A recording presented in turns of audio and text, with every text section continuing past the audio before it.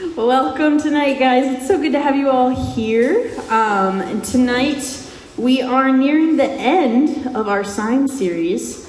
And so that's the series when we've been walking through the first half of the book of John, looking at Jesus' public ministry. And John focuses a lot on the miracles that Jesus performs.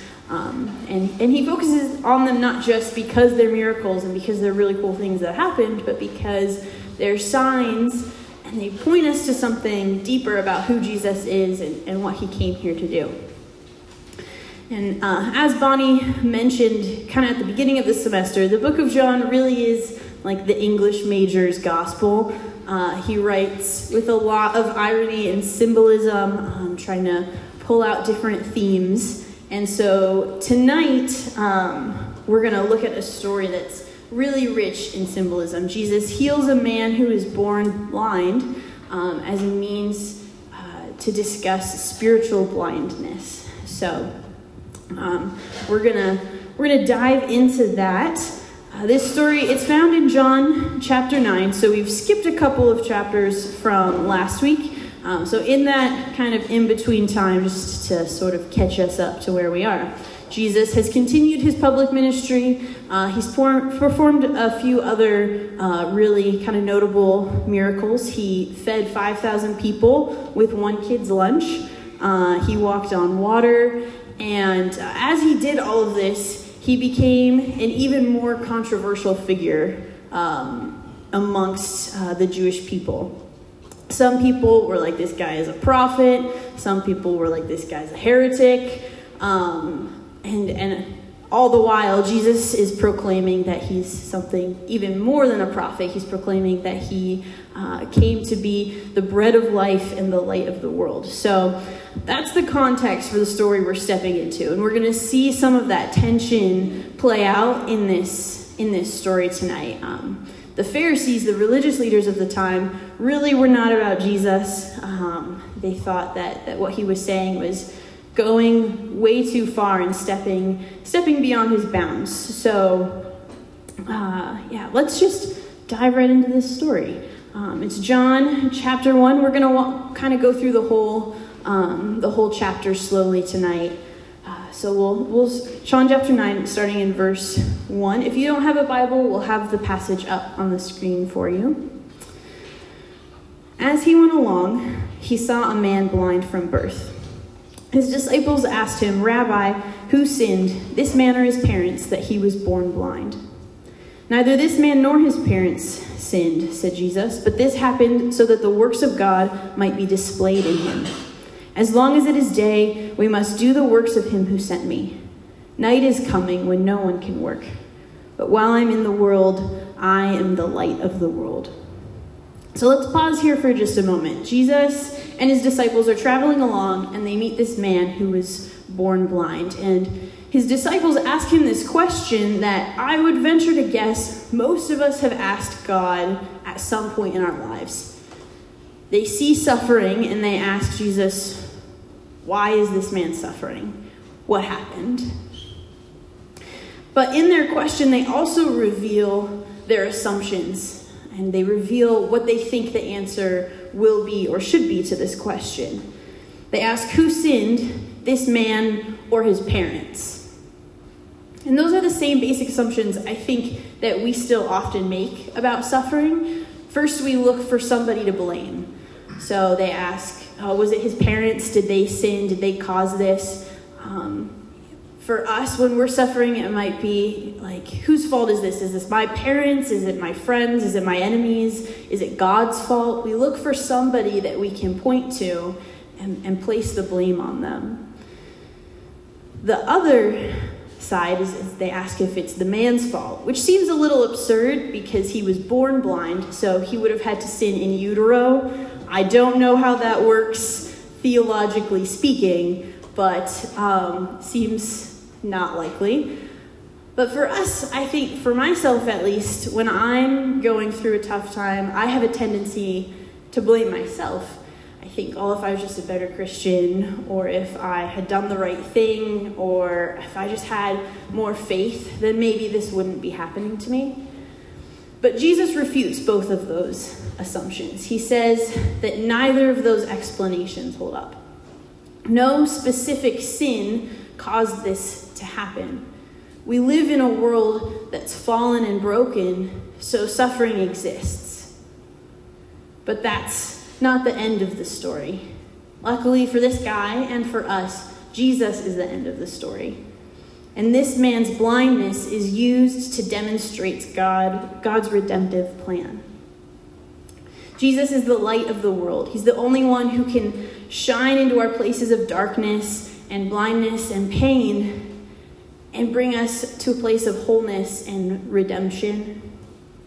And so in verse 6, we see him do just that for this man. After saying this, he spit on the ground, made some mud with the saliva, and put it on the man's eyes. Go, he told him, wash in the pool of Siloam. And this word means sent.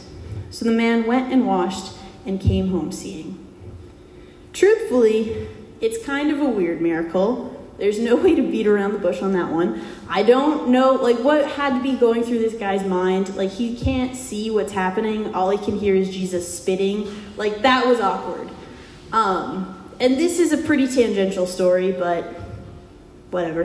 When I was in Sunday school, I had to be 7, probably. Our Sunday school teacher was teaching us this lesson. She read it to us, and then her activity for this story was, this is weird. She brought in a bunch of baby dolls and then put saran wrap over their faces and then had us all spit on them and rub their eyes. And I don't know to this day, I have no idea what 7-year-old Jessie was supposed to get out of that. Other than germs from the other kids. It was so bizarre. But, to her credit, I still remember the story, so there's that. Anyway, like I said, that had no point, but it was weird, so.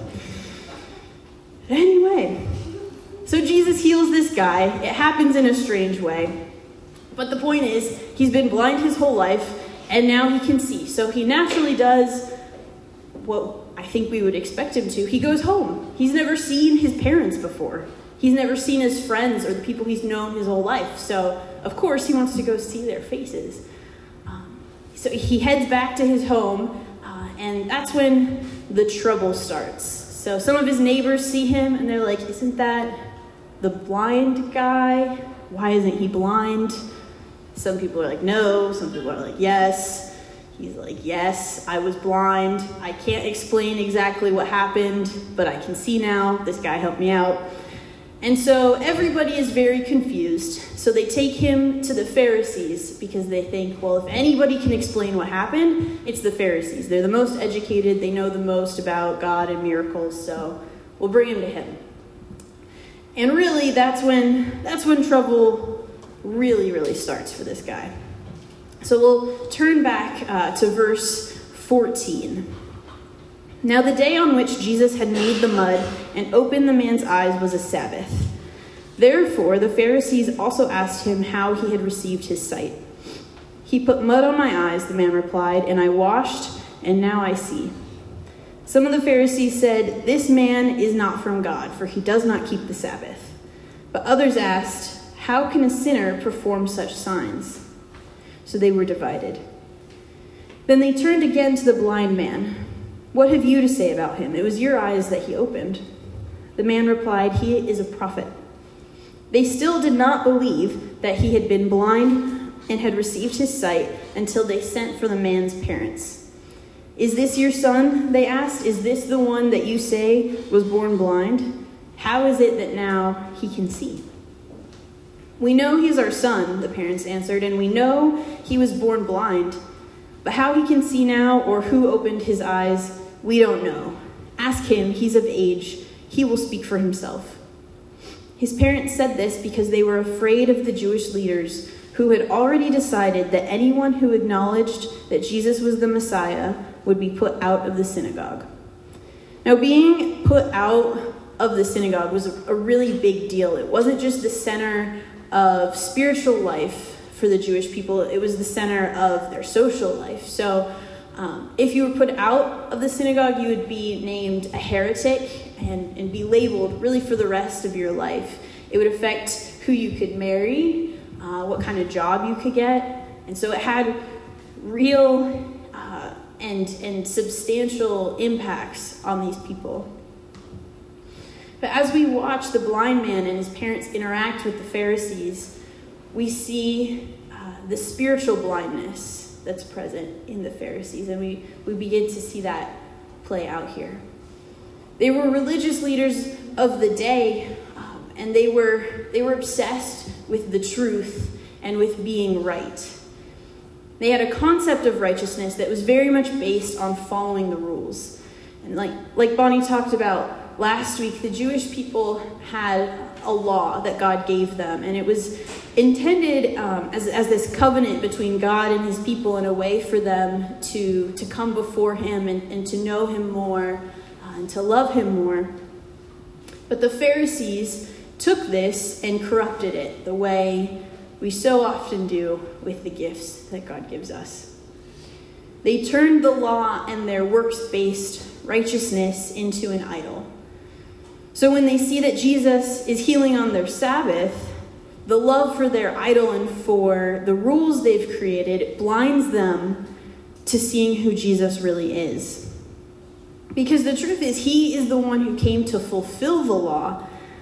His coming was prophesied by people in the Old Testament, but they can't see that because they're so focused on what they've created and what they've created to serve themselves.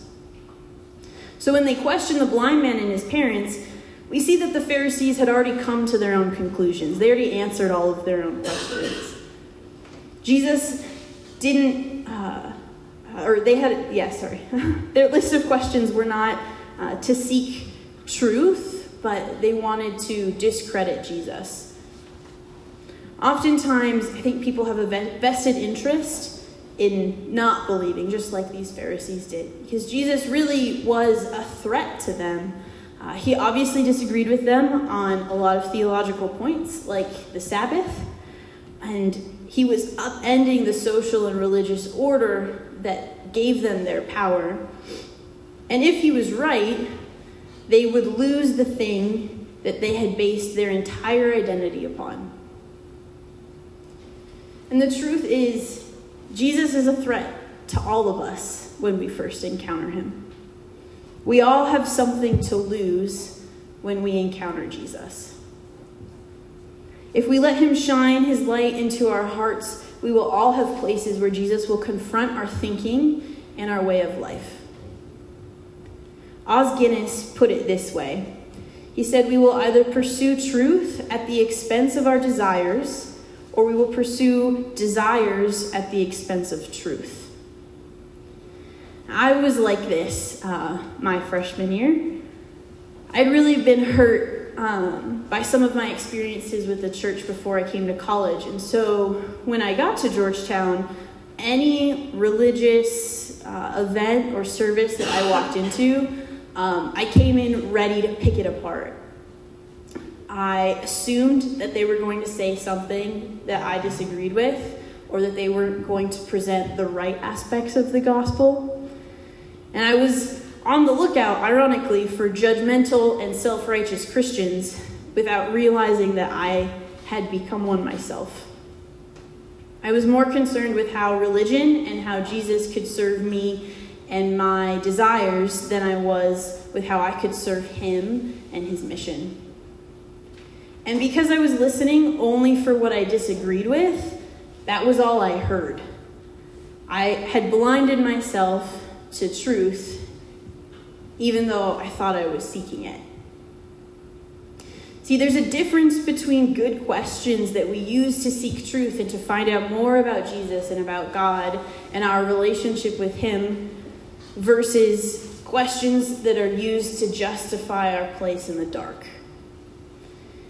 And sometimes we come to Chi Alpha or to a church service looking for a reason to be offended or a reason to discredit Jesus, not ready to seek and to discover.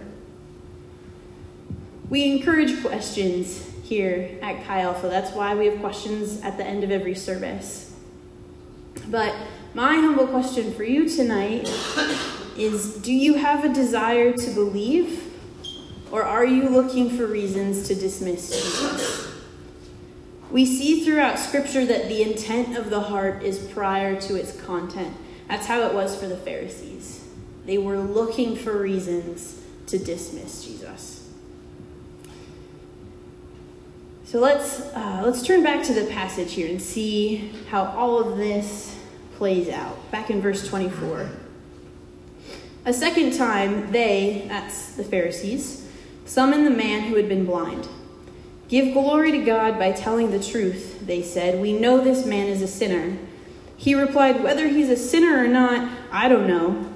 One thing I do know, I was blind, but now I see." Then they asked him, "What did he do to you? How did he open your eyes?" He answered, "I've told you already, and you did not listen. Why do you want to hear it again? Do you want to become this man's disciples too?" Then they hurled insults at him and said, "You are this fellow's disciple. We're disciples of Moses. We know that God spoke to Moses, but as for this fellow, we don't even know where he came from." The man answered, "Now that is remarkable. You don't know where he comes from, yet he opened my eyes. We know that God does not listen to sinners. He listens to the godly person who does his will. Nobody has ever heard of opening the eyes of a man born blind. If this man were not from God, he could do nothing." To this they replied, "You were steeped in sin at birth. How dare you lecture us?" And they threw him out. For all of their knowledge and their education, the Pharisees are blind to what is happening in front of them. In the Old Testament, there's no record of blind eyes being opened. So that's why he says, the blind man says, no one's ever heard of this before. There's also the fact that he was born blind. So that makes this miracle a little more miraculous in some ways, because it's not like there was an illness or an injury to be healed. There's a sense that there was a deeper issue, a more fundamental problem that Jesus was fixing in his miracle. And so even though there's no precedent for these kinds of miracles, in the Old Testament there were prophecies that this would happen. In Isaiah, he prophesies that when the Messiah ushers in the kingdom of God, blind eyes will be opened as a sign of the dawning of the new day. So Jesus comes and he opens this man's eyes who was born in darkness to show that he is here to bring us out of darkness and into God's light. And this should be a clear sign to the Pharisees of who Jesus is, a sign that's grounded in the scripture that they spend so much time studying and digging into. But they refuse to see it, and they kick this man out of the synagogue rather than face the chance that they might be wrong. But then at the end of the chapter, this man who once was blind runs into Jesus one more time. So let's look in verse 35. Jesus heard that they had thrown him out, and when he found him, he said, "Do you believe in the Son of Man?" "Who is he, sir?" the man asked. "Tell me so that I may believe in him." Jesus said, "You have now seen him. In fact, he is the one speaking to you." Then the man said, "Lord, I believe," and he worshipped him. Jesus said, "For judgment I have come into this world so that the blind will see, and those who see will become blind." Some Pharisees who were with him heard him say this and asked, "What? Are we blind too?" Jesus said, "If you were blind, you would not be guilty of sin, but now that you claim you can see, your guilt remains." So John really spells out the extent of his symbolism here at the end of the passage. This man who once was physically blind, who couldn't even see Jesus as he made the mud that he used to heal him, he's come not only to physically see Jesus, but to see him as he is, to see him as Lord. And we see it's cool to kind of trace the way that he identifies Jesus throughout the story. At the beginning, Jesus is just a man that he encounters. But then he acknowledges him as a prophet in verse 17, and then as a man sent from God in verse 33, and then finally to Lord in verse 38, where he worships Jesus. On the flip side, we have the Pharisees, the men who've devoted their lives to studying the law and scripture, but they can't recognize the one that came to fulfill that law. They claim to see and they claim to possess truth, but in doing so, they only condemn themselves. They can't recognize the blindness in their life, and they don't see their own need for a savior. Their success and their power and their position have left them to rely on themselves and have blinded them to their own fallenness. So even when Jesus stands right in front of them and offers them something different, they choose the comfort of their darkness and the comfort of their power and the comfort of being right. I mentioned that I was a lot like these Pharisees when I came to Georgetown. I didn't want to see the way that I was acting hypocritically or the way that I was being judgmental. But then over spring break of my freshman year, I went on a missions trip with Chi Alpha. We went to Atlanta and served with a ministry out there. And there was another group that was with us, and my friend and I were being pretty critical of them. They came in and just sort of the things they said and the way they acted, it really kind of set me off. And so we were talking about them. And one of the pastors who came on the trip with us overheard us and very lovingly spoke some truth into our lives. He said, it's okay for you to have a critical mind and to think critically about the world around you, but you need to be very careful that you don't have a critical heart. Have a critical mind, but an open heart. And that was like Holy Spirit conviction for me that day. It was like he held up a mirror to my soul, and I, for one of the first times in my life, had to really kind of face who I was and face, that I was the person that I was the most judgmental of. I was the very person that I claimed to hate. I saw the depth of my pride, and it was so ugly, and I was so disappointed in myself. And I knew that I couldn't fix it on my own, because fixing it on my own had gotten me to that point. It was a moment when the Holy Spirit brought real spiritual sight into my life. I saw the depth of my sin, but then he graciously showed me the depth of his love and of his grace. And I understood how much I needed Jesus. And that began a transformation in my life. And that's not to say that I'm never critical and I'm never judgmental, but I know that I'm growing. I think it's telling that this blind man that Jesus heals, the physical healing happens in an instant, but the real transformation, the time for him to acknowledge Jesus, it takes the entire chapter. Jesus doesn't stand by at the moment of the miracle and expect him to acknowledge him as Lord. He allows him time to come to that choice himself and for it to be a real choice.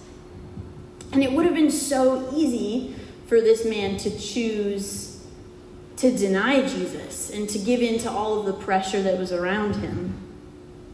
But he knew that Jesus had done something really profound in his life. He couldn't deny that.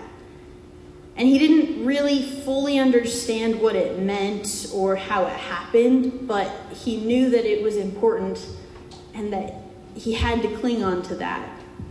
He couldn't deny the blessing in his life, and he stayed faithful to seeking the truth of it. For me, because Jesus shined his light into that dark place in my soul, I've been able to heal and forgive those who hurt me like Jesus called us to. And it took a while. It by no means happened overnight. but it's brought me so much more freedom than the anger that I was experiencing before. Jesus says, I am the light of the world. And it's true, he's the light of the capital W world, the savior of all humanity, but he's also the light of your personal world. He came and died so that you might have freedom and true relationship with God. And like a light that shines into your eyes when you've been into the darkness, those genuine encounters with Jesus can be pretty jolting and it can sting. But once our eyes adjust, we celebrate that light. We don't want to go back to the darkness. This man didn't want to be blind again. And we never really want to see ourselves as we truly are. I was upset when I realized the truth of the person that I was being. I was happier, in that moment. I was happier before when I was ignorant of everything. But I was also living in ignorance of the goodness and the grace of God. And that brings an inexplicable joy that's deeper than any happiness that ignorance could bring us. Standing here 4.5 years later, I'm so grateful that pastor had the courage to step in and say something to us. And the person that I am today, the journey of repentance and healing I've been on since then, it's so much greater than the person I was before. When we go through these periods of seeing Jesus truly, it is a hard transition. It's a reckoning. But like the blind man, we want to keep that sight. That's something that we can cling to. That's something we want to hold on to. So let's go to questions here now, and then I'll close up after that. Cool. So the first one says, how do I identify the ways in which I am keeping myself blind? How do I identify the ways that I'm keeping myself blind? Great question. If we're blinding ourselves, obviously, kind of hard to see past that. And so I think that, for me, it's important to have people who are able to speak truth into our lives. And oftentimes, it happens, I think, so there are kind of a couple ways it can happen. By having really good friends around you that you really trust and that you can be really, really open with, that's a good place to start. But that can also get a little complicated because sometimes then we start excusing each other's flaws. So there's an intentionality that's also important. This for me was a pretty profound moment, and it was from a guy who I think I've seen once since this missions trip. I did not know him well, but he was courageous really in saying something in that moment. And so I think, first of all, it takes being willing to listen when people do correct us, and being willing to not just get defensive and dismissive, even if we don't know them well, and even if, oftentimes the first, I think, response in that situation is to defend yourself. And I kind of did in this moment. I was like, well, you don't know, the way people treated me in the past, you don't know my history. And he's like, I don't really care.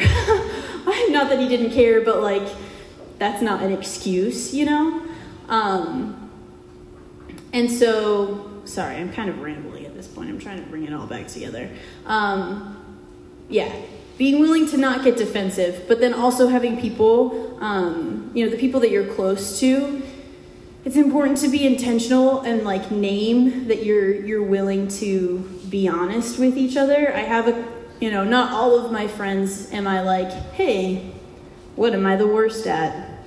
But I do have a couple of friends who I trust enough and who know me well enough that I can say, like, what do you think my blind spots in this aspect of my life are? And sometimes I don't like the answer, but I trust that they're telling me the truth. So, yeah, that's probably the best way. Most random people aren't just going to call you out.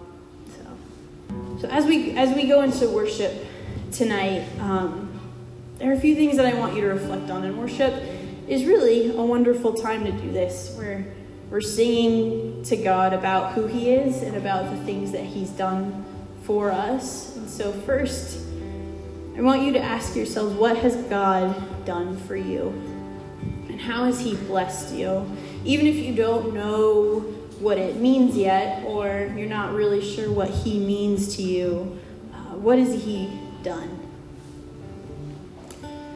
And then after that, I want you to think about, are you pursuing truth, or are you pursuing your own desires?